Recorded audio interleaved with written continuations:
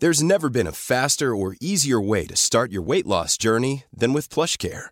PlushCare accepts most insurance plans and gives you online access to board-certified physicians who can prescribe FDA-approved weight loss medications like Wegovy and Zepbound for those who qualify. Take charge of your health and speak with a board-certified physician about a weight loss plan that's right for you. Get started today at plushcare.com/weightloss. That's plushcare.com/weightloss. plushcare.com/weightloss. Hey, I'm Ryan Reynolds. Recently, I asked Mint Mobile's legal team if big wireless companies are allowed to raise prices due to inflation. They said yes. And then when I asked if raising prices technically violates those onerous two-year contracts, they said, "What the f*** are you talking about, you insane Hollywood ass?" So to recap, we're cutting the price of Mint Unlimited from $30 a month to just $15 a month. Give it a try at mintmobile.com/switch. $45 up front for 3 months plus taxes and fees. Promo rate for new customers for limited time. Unlimited more than 40 gigabytes per month. Slows full terms at mintmobile.com.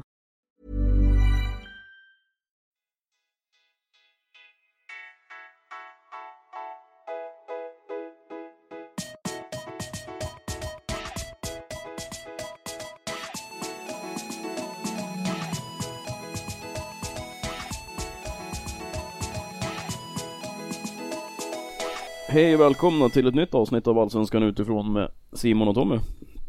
Hoppas allt är bra med er där ute i vårt avlånga land. Och med dig, Simon.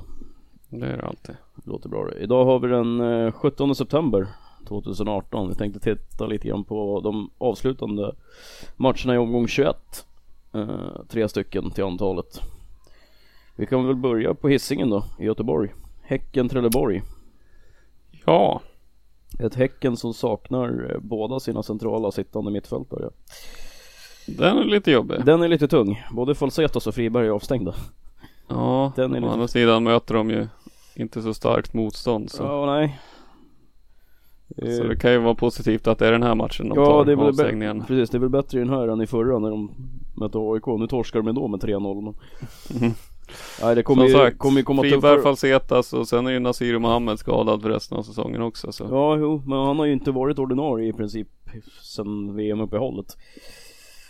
Nej, men han har ju spelat ändå. Ja, jo, det är sant. Men får vi se då om det blir. Sannolikt så blir det väl Gustav Berggren går väl in, tar en av de här mittfältsplatserna i alla fall. Ja. Sen får vi se om det blir. Och Viktor Lundberg ska in och spela från start också kanske. Ja, ifall han är helt återställd så att säga. Ja. Han hoppade ju in sist, men ja, spela. Sen om han orkar starta är en annan sak. Ja, precis. Sen har vi ju, ja, det är väl hur de ska lösa den andra mittfältspositionen liksom. Ja. Om Iran Dust får gå ner och spela sittande kanske, i värsta fall. Ja. Ja, nej, det blir lite klurigt. Man får väl Hammar gå in eller något sånt där istället. Ja, sen har de ju Kevin Ackerman också som kan gå in. Han har ju inte spelat någonting i Allsvenskan hittills tror jag, men en match. Nej. Han satt på bänken i matchen mot AIK. Han var med på bänken sist i alla fall alltså. Ja. Men han spelade 26 minuter i hemmamatchen mot Leipzig. Ja. Det visar ju att det finns ju kvaliteter i alla fall. Jo, det har man väl alltid vetat. Men sen om man är redo att spela i Allsvenskan eller inte, det är väl snarare det. Ja, jo. Men det hade varit jävligt kul att se han faktiskt. Ja, han sägs ju bli nästa stora export från det här landet. En av dem i alla fall, han är ju bara 17 år så att finns ju utvecklingspotential om man får vara hel och frisk. Verkligen. Men annars så lär det bli det vanliga. Paulinho, Jeremejeff och Selik framåt kan jag tänka mig. Ja. Gissar jag väl på. Inga konstigheter alls tror jag. Nej, backlinjen är väl samma, lika. Ja, över Toivio, Lindgren, Godswill och Arkivo antar jag. Tror inte att de gör några förändringar där. Nej. Trelleborg å andra sidan. Ja. Det är utförsbacke deluxe i den där klubben just nu. Fick visserligen med sig ett kryss nere på Vångavallen senast på Norrköping. Men ja, jag vet inte. Det känns som att de är helt enkelt för dåliga för att spela i Allsvenskan. Det är den krassa sanningen. Det går inte, det räcker inte. Nej, som sagt, räcker inte riktigt till. Nej, det är bara, känns det så. Det är bara den krassa sanningen att så är det. Tråkigt men sant. Ja. Och nu inga avstängningar eller skador direkt att snacka om heller, men ändå det ser tungt ut. Ja, det är en för tunn trupp helt enkelt, skulle jag säga. Det är där det faller. Speciellt här på bortaplan, på plastgräs också, som inte är deras ordinarie underlag, så tror jag det blir jävligt tufft. Ja, de har ju egentligen i mina ögon bara en spelare som håller allsvensk klass, och det är Alexander Blomqvist. Och det är knappt det. Ja, nej, några till är väl bra. Nej, inte så. Jovanovic tycker jag har varit bra, och Sudic vet vi ju att han kan vara bra. Där handlar det ju bara om att han ska få vara hel en hel säsong. Sen tycker jag att Erik Andersson är rätt bra också, från och till. Ja, lite för ojämn. Det är väl det som är problemet i hans fall. Men vad tror vi om matchen då? Ja, nej, Häcken vinner med 2 bollar minst. Ja, jag tror också det. Faktiskt, jag tror inte att det är någon snack. Häcken kommer att vinna den här matchen ganska. Jag tror att de kan till och med ha avgjort den innan period, eller innan halvtid. Ja. Faktiskt. Känslan i alla fall. Så vi tittar på Kalmar Dalkurd då. Ja. Ett Kalmar som saknar Erton Feitzelahu. Han är väl skadad, snedstreck avstängd. Avstängd i alla fall. Men annars så ser det väl ut som vanligt, antar jag. Inga konstigheter. Nej. Det är väl vem som ska spela framåt då. Om det blir Måns Söderqvist då kanske. Ja, han startar bänken sist. Eller om Fröling startar. Ja, precis. Eller Isak Magnusson går upp och spelar forward. Ja, fast han har gjort det så bra på kanten där, så han blir nog kvar. Ja, precis. Han har gjort det jäkligt bra. Nej, men det blir väl Söderqvist eller Fröling. Det är väl känslan. Känns så. Annars inga konstigheter. Inga skador som sagt. Nej, nu börjar man ju nästan kunna lita på att Rasmus Elm startar till och med så. Ja, det känns lite så faktiskt. Och ja, inga konstigheter som sagt. Nej. Dalkurd saknar inte någon, tror jag. Nej, det tror jag inte ens är en endaste. Nej, inte någon jag har hittat i alla fall. Nej, det ser riktigt bra ut där också. Ja, jag tycker de har sett bättre ut spelmässigt också sista månaden. Ja, kanske inte. Ja, det känns som att de lite som men det börjar skiter lite i hur det ser ut, utan nu behöver de ha resultat liksom. Ja, precis. Sparka och springa och försök trycka in bollen. That's it. Ja, behöver inte Eero Markkanen en rätt bra spelare att ha där framme. Ja, det är 100 kilo jättelång finne liksom. Det nej, jag tycker Dalkurd ser bättre och bättre ut faktiskt. Ja. Och jag tror att de absolut kan vara med och störa Kalmar i den här matchen. Även om jag tror Kalmar avgår med segern i slutändan. Ja, det tror jag också. Men jag tror den kommer... Speciellt med tanke på hemmaplansfördelen. Ja, det är väl lite där jag är också. Men jag tror ändå att Dalkurd kan nog, som sagt, de kan nog vara med och störa bra länge i den här matchen faktiskt. Skulle inte alls bli förvånad om de får med sig någon poäng också. Även om Kalmar är rättmätiga favoriter, så skulle jag inte alls bli förvånad om de lyckas få med sig en poäng. Dalkurd. Nej. Faktiskt. Ja, nej. Jag tänker nog likadant här. Fast jag håller Kalmar som sagt som ganska stor favorit ändå. Men jo, det gör jag med, men som sagt saker. Kalmar som sagt, de fick ju bara 1-1 sist, så ja, nej, vet inte. Det är ganska svårt. Ja. Men Kalmar ska vara favoriter och är favoriter så. Ja, absolut. Inga konstigheter. Nu är det väl klart att Nanne Bergstrand har han är sjukskriven säsongen ut i alla fall. Så det blir ju Rydström som kommer att fortsätta leda dem resten av säsongen. Och det har ju sett bra sen han tog över ändå så. Han har varit en bra injektion för dem. Absolut. Det har inte blivit sämre i alla fall. Precis. Ska vi titta på omgångens sista match då? Ja, Sirius Hammarby.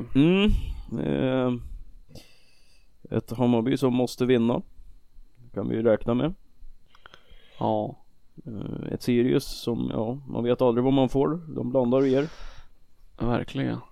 De har ju Och de måste väl vinna dem med i princip. Så måste det är nog. Ska de försöka att hänga av BP och Dalkurd och Trelleborg så är det nog till att ta poäng. Det vore ju att föredra i alla fall. Ja. De ligger ju över strecket nu men. Men det är ju bara en poäng liksom. Som skiljer.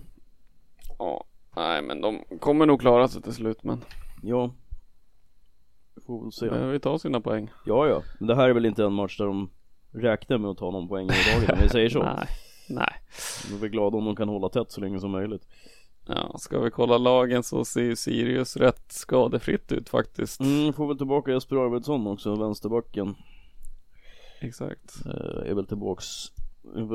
Ågeby inte riktigt har hittat någon information om varför han har saknats den senaste tiden. Eventuellt. Jag vet inte, han har varit lite småskadad men. Ja, så får vi se om han är fit för att spela eller börja på bänken kanske i den här matchen. Ja, det är väl mycket möjligt. Vecchia har ju saknats också de senaste veckorna. Det blir likadant där. Han har också haft någon känning tror jag. Men han ska också kunna vara tillbaka nu har jag fått för mig. Jag med. Men det är som sagt, Sirius har ju inte ställt upp med samma lag under princip någon match den här säsongen. Efter två matcher i rad. Och jag tror att det kommer inte se likadant ut nu som det gjorde senast heller. Nej, det tror inte jag heller. Mest av den enkla anledningen att de fick stryk med 5-0 sist. Ja, och som sagt Jesper Arvidsson lär ju ta någon plats i alla fall så. Och med det sagt så blir det ju inte samma. Ja, nej, precis. Men jag tänkte i övrigt så. Ja, jag vet inte. Christer Gustafsson var väl petad sist också va? Nej, han spelade väl sist. Var det inte det? Ja, det kanske var matchen innan han var. Ja, då petad. Var han petad. Eller ja, han var inte med i alla fall. Men de har ju 0-9 de sista 2 matcherna. Torskar med 4-0 upp i Sundsvall också. Men Gustafsson spelade 76 minuter senast. Ja. Men ja. Det är ju, de måste ju, det är bara kriga som gäller. Det är ju ingen skön spel liksom. Det är bara kriga. Och hoppas på att det räcker så länge det bara går. Och här möter man ett Hammarby som det ser bra ut. Självspelande piano lite grann nästan. Exakt. Med en liten plump senast då mot AIK eller mot Djurgården.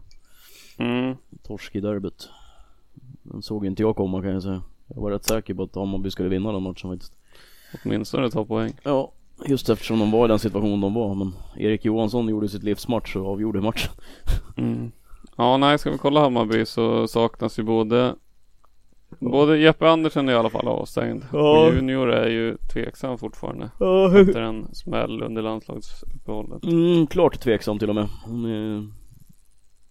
Lät som att han praktiskt taget inte kommer. Det är klart att han kommer inte att spela. Och det sista om båda de saknas så blir det ju lite tungt. Barney lär väl ta en av platserna men. Ja, det lär han väl göra. Och sen vet jag inte om man ska flytta upp Paulsen eller flytta in Fänger direkt på mitten. Ja, sen har du ju precis, det är ju svårt att veta om det vad det blir av det. Jag skulle väl, känslan är väl att flytta upp Paulsen in med Fänger i baklinjen tillsammans med Fällman. Ja, men jag för mig att Fänger spelade mittfältet. Ja, han har spelat. Ja. Sen matchen efter då var han högerback när Simon Sandberg fortfarande var skadad. Så jag vet inte, de flyttar ju runt dem lite som de känner för. Ja. Men känslan är väl att både Fänger och Jonas Barney kommer att starta. Ja. Om de är hela och friska. Om vi tittar på matchen som sådan då, så känns det som en promenadseger för Bayern.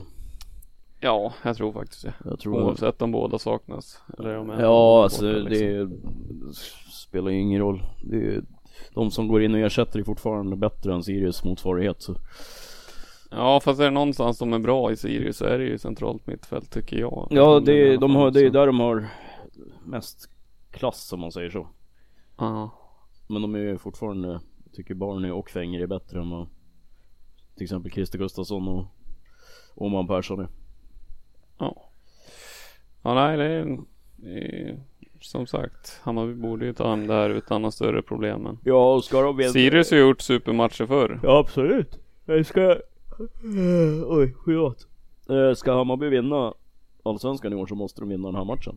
Så enkelt är det. Ja, verkligen. För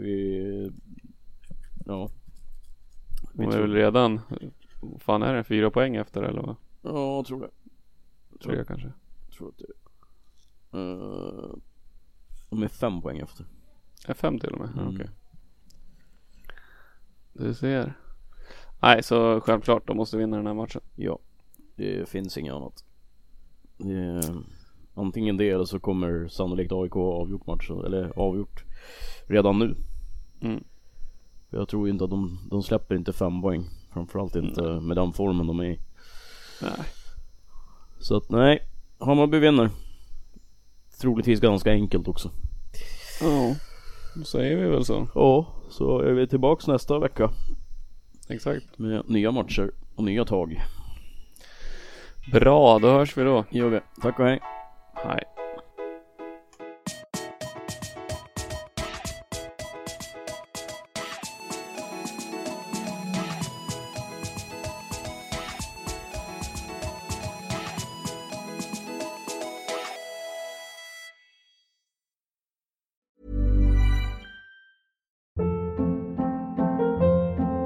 Hold up. What was that? Boring. No flavor. That was as bad as those leftovers you ate all week. Keke Palmer here, and it's time to say hello to something fresh and guilt-free. Hello Fresh. Jazz up dinner with pecan-crusted chicken or garlic butter shrimp scampi. Now that's music to my mouth. Hello Fresh. Let's get this dinner party started. Discover all the delicious possibilities at hellofresh.com. Hey, it's Paige DeSorbo from Giggly Squad. High quality fashion without the price tag. Say hello to Quince. I'm snagging high-end essentials like cozy cashmere sweaters, sleek leather jackets, fine jewelry, and so much more. With Quince being 50 to 80% less than similar brands. And they partner with factories that prioritize safe, ethical, and responsible manufacturing. I love that. Luxury quality within reach. Go to quince.com/style to get free shipping and 365-day returns on your next order.